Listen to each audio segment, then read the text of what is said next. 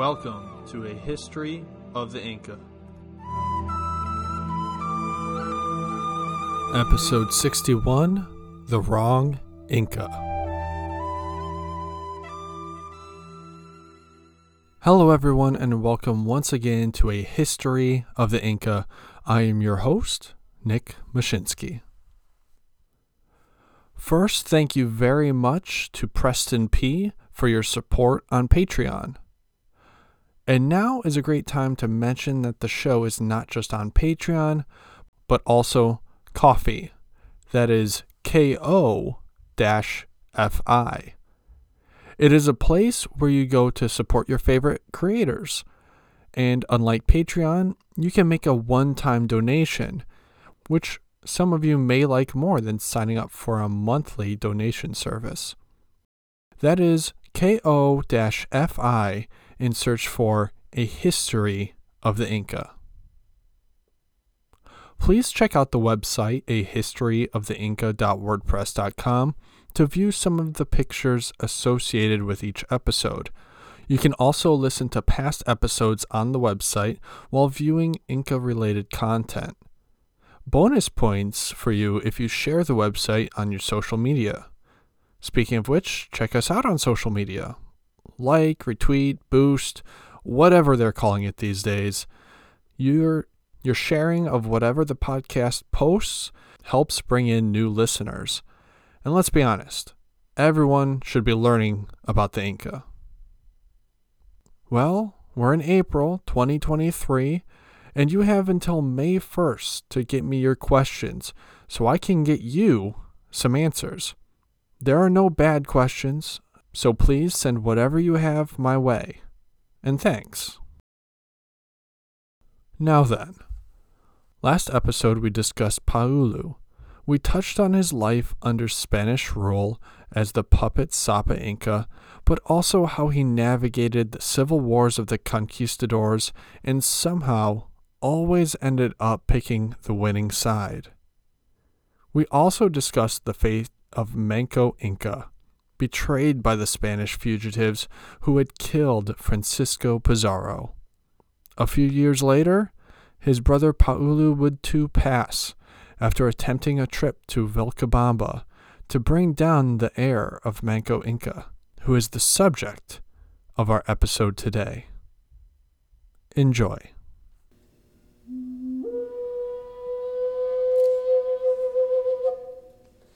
As Manco Inca lay dying in a house deep in Vilcabamba, a messenger arrived informing the Inca and those around him that his Spanish attackers had been killed as they attempted to flee.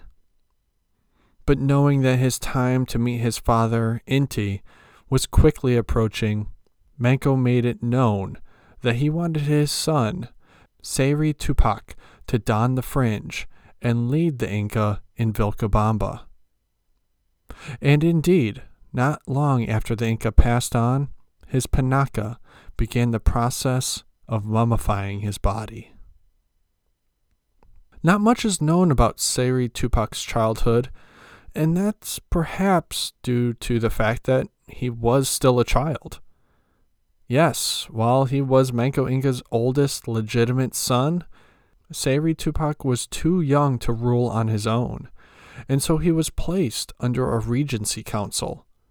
And according to historian John Hemming, a powerful revival of Inca traditionalism took place. This isn't necessarily a surprise. Given that the murderers of Manco Inca were Spanish, it just reinforced the idea that the Spanish were simply not to be trusted at all. They would take advantage of anything the Inca offered, even after years of hosting and giving them refuge. This ban on all things Spanish even led to the Inca halting raids of Spanish goods and of assimilating Spanish fighting methods. It appears that the regents hoped that traditional fighting methods and the isolation of Vilcabamba would be enough to fend off any Spanish incursion. However, the Spanish were not done with the Inca. Though Pedro de la Gasca had settled the Spanish unrest in the Andes, he had not completed his duties to the Spanish crown. So the skilled diplomat assembled an embassy to travel to Vilcabamba to coax the Inca out of hiding. To lead this embassy, Gasca had to pick an Inca he could trust. Paulu was still alive at this time, but was too valuable to permit to leave into the rainforest. So Gasca chose the Inca captain Cayo Topa, the captain who betrayed Bustinza on the Capacnan, likely at Paulu's request. Sending Cayo Topa an Inca was a smart decision by Gasca. A Spaniard would have likely been killed soon after entering the region. Of course, it is possible that Cayo Topa was greeted with heavy suspicion himself, but if he was, the Inca captain turned the situation around. In July 1549, Cayo Topa's envoy returned with gifts from the Inca, including parrots, cats, and flutes.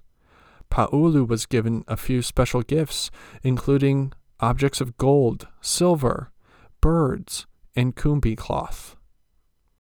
But that wasn't all that was brought out of Vilcabamba.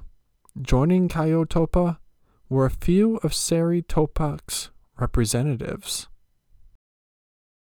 The representatives from Vilcabamba came down to get an idea of Gasca's seriousness with his offers to the Inca. And Gasca reassured them that he was quite serious about having the Inca come down from Vilcabamba and live in Cuzco. Another embassy was organized, and this time Don Martin, an Inca who converted to Christianity, was chosen to lead it. Don Martin did not go empty-handed, though. With him were gifts of clothing of various colors, 2 casks of preserves, as well as 2 casks of wine. However, also included was a threat from Gasca that if the Inca did not come down from Vilcabamba, Gasca would invade and force them down. Don Martin and his captains would return around mid-August with more representatives from the Inca. This time, though, the representatives had come with a message for Gasca, a list of demands from Seri Tupac. Included in this list was the following: that he would get the lands of Vilcabamba, and the land between the Apurimac and Abancay rivers would also be his. Several estates that belonged to his grandfather, Huayna Capac, would also be turned over to him. And finally, Seri Tupac would be given some lands near Haquihuana.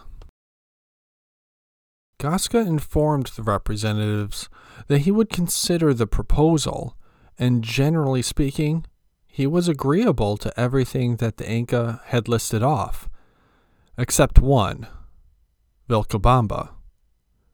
The Inca were already difficult to dislodge from the area, so Gasca did not like the idea of allowing them to have that area as a possible stronghold.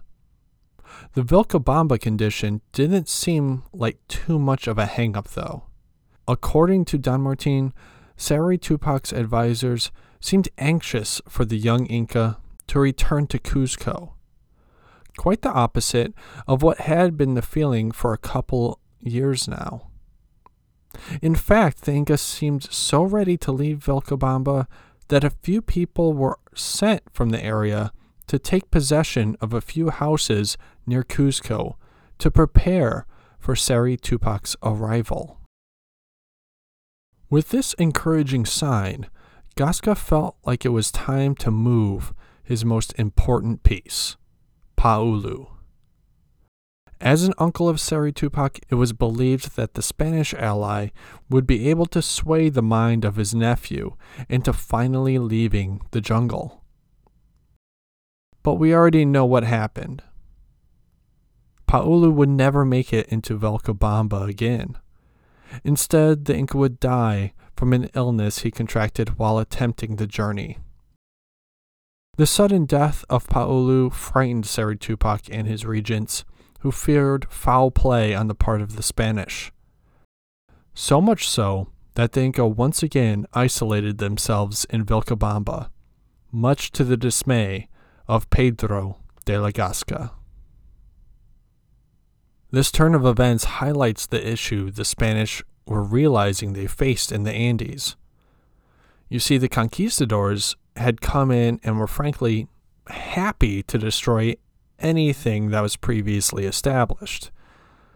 This wasn't necessarily what the crown wanted. Sure, the crown wanted gold, riches, resources, colonies, conversions, all of that. But they didn't necessarily want so much destruction. It was easier for them to take over and create a puppet kingdom than to rebuild one from scratch. So Spain wanted to appease the Inca out of, according to Hemming, mixed feelings of guilt, legal rectitude, and historical sentiment.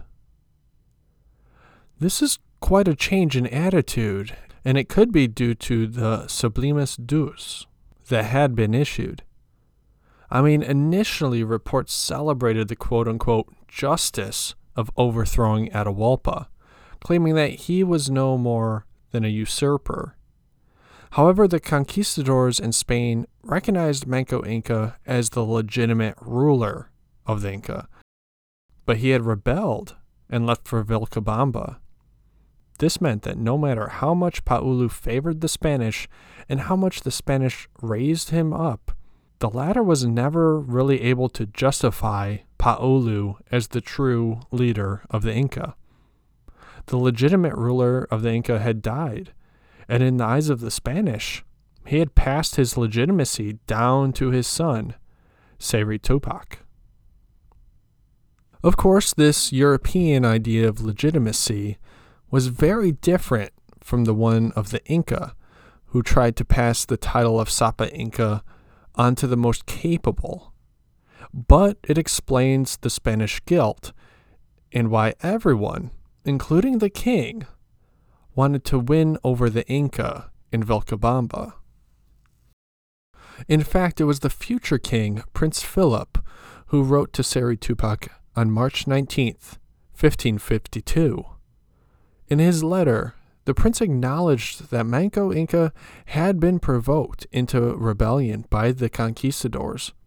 He offered a full pardon to Seri Tupac for any crimes he may have committed since becoming Sapa Inca. Moreover, he promised that all towns in Vilcabamba would not be awarded to any individual Spaniard if Seri Tupac came down to Cuzco. However, the bad luck would continue for the Spanish as the viceroy who was in charge of delivering the letter to the Inca died. Now, this was not Gasca who perished. He never held the title of viceroy, but the message thus fell to a new viceroy nonetheless. That new viceroy was Andres Hurtado de Mendoza, the Marquis of Cañete. It was now on him to pursue negotiations with the Inca. Cañete got busy right away by reaching out to Dona Beatriz Huelas Nostra, daughter of Huayna Capac. At the time, Dona Beatriz was on her third Spanish husband. We've talked about her second husband before, though, Bustinza, who was killed after being betrayed by Paulu's men on the Capacnan. But now we're going to talk about Dona Beatriz's son from her first marriage, Juan Sierra de Leguizamo, because she suggested him to be the envoy on behalf of Cañete and the Spanish. Also joining the embassy into Vilcabamba was Juan Betanzos. Of course, we talked about Betanzos long ago when we discussed our sources. Betanzos was a sponge when it came to Quechua and could speak it quite fluently. His knowledge of the Inca was also extensive for a Spaniard, thanks to his marriage to Dona Angelina, formerly Cuxime Oclo, the Inca princess and Coya married to Atahualpa, who then became a mistress to Francisco Pizarro. This also made Betanzos Beatrice's brother-in-law. Yeah, these family trees really start getting pretty wild now. It was 1557 when the embassy set out for Vilcabamba, entering the area via the bridge of Chuquichaca. They were detained several times as they pressed further into the region. It had been a few years since the talks between Seri Tupac and Gasca began, and with Paulu's sudden demise, the Inca were still wary of newcomers to the region. Juan Sierra's blood connection to Seri Tupac was certainly leaned on to permit the group deeper into the territory. The pardon from Prince Philip was also with them, and likely helped keep them alive as well. The embassy was able to make it to the town of Vilcabamba itself and presented gifts and the pardon to Seri Tupac. The Inca gladly accepted the gifts, but the decision was not his, because he was still under a regency at the time. Thus the regents said that they would debate the topic. In the meantime, the envoys left Vilcabamba and traveled to Lima with 2 representatives from the Inca to negotiate with the viceroy, arriving in July of 1557. When asked about the pardon, Cañete again promised a full pardon for Seri Tupac and estates if the Inca would leave Vilcabamba within the next 6 months. With the clock ticking, Juan Sierra joined the Vilcabamba embassy in returning to the jungle to deliver this ultimatum. The offer led to further debate amongst the regents. Sacrifices were made, and entrails of llamas were read to determine the correct decision. The signs were favorable for leaving, but there were many that still feared what may become of the young Inca. It may have been during these debates that Seri Tupac came of age and was able to rule in his own right, because we are told that he himself made the decision to leave Vilcabamba and to settle in Spanish Peru with many of his followers. 8 days of feasting and celebrating ensued, though there were some in Vilcabamba who thought Seri Tupac leaving was an abandonment of everything that Manco Inca had worked for. Regardless of their thoughts, though, Seri Tupac left Vilcabamba on October 7th, 1557. Notably, as he came out of the area, he left the imperial fringe behind. As Seri Tupac traveled to Lima on the Capacnan, he was greeted along the way by the inhabitants of the villages and towns he passed. However, the greetings took on more of a somber tone than a celebration that his ancestors had once enjoyed as they traveled across the Andes. He reached Lima on January 5th, 1558, and met with Cañete. During the meeting, the viceroy presented the Inca with a decree confirming the estates that would be granted to the Inca. Vilcabamba was excluded. A bit of an exchange between the Inca and the Spaniard was observed, and has been passed down through the centuries. From Hemming, the story goes that the Inca, possibly irritated by the theatricality of this gesture, plucked a thread from the silk tassel of the tablecloth, held it up, and said that this thread compared to the entire cloth in the same proportion that the estates he was being given compared to his grandfather's empire. His comparison was not unreasonable. Indeed, the comparison was quite apt. Seri Tupac would have control of a mere sliver of land compared to the land in Tahuantinsuyo at its height. Still, the estates that Seri Tupac was being guaranteed were enough to make him a very, very rich man.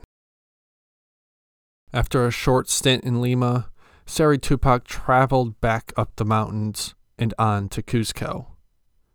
He stayed with his aunt, Donna Beatriz, and since it was his first time in the former capital, Seri Tupac's relatives showed the Inca around to see the glories of his ancestors. Later, in 1558, Seri Tupac was baptized, but not long afterwards he fell ill. In fact, the Inca became so sick that he made a will making his daughter, Beatriz, obviously named after his aunt, as his main beneficiary. Fortunately for Seri Tupac, he recovered. Yet, unfortunately, he would die about 2 years later, while at one of his estates in the Yaque Valley. The Inca was in his early 20s, which left many to suspect foul play, poisoning, perhaps by Paulu's son, Don Carlos, or by Titu Cuzi Yupanqui, who now controlled Vilcabamba. But both claims were unfounded. Seri Tupac was under a regency council nearly his entire life. It was not quite clear if the decision to come out of Vilcabamba was his advisors, or those who wanted the Inca out of the way. It is possible it was a combination of the three. His decision to leave Vilcabamba was self-serving. Better to cut a deal and live his life on an estate than the humid and hot jungles of Vilcabamba. Seri Tupac's abandonment of Vilcabamba for a more comfortable life didn't really benefit him too much. But as we'll eventually see, it did benefit his descendants. The death of Seri Tupac was more bad news for the Spanish. They believed that they had finally gotten the Inca out of Vilcabamba. But they didn't. It seems like Seri Tupac was the wrong Inca for both Vilcabamba and the Spanish, as the more military-minded regents had been fine with letting the Inca leave with his followers. They believed that Titu Cuzi Yupanqui would be far more likely to continue the Inca's resistance.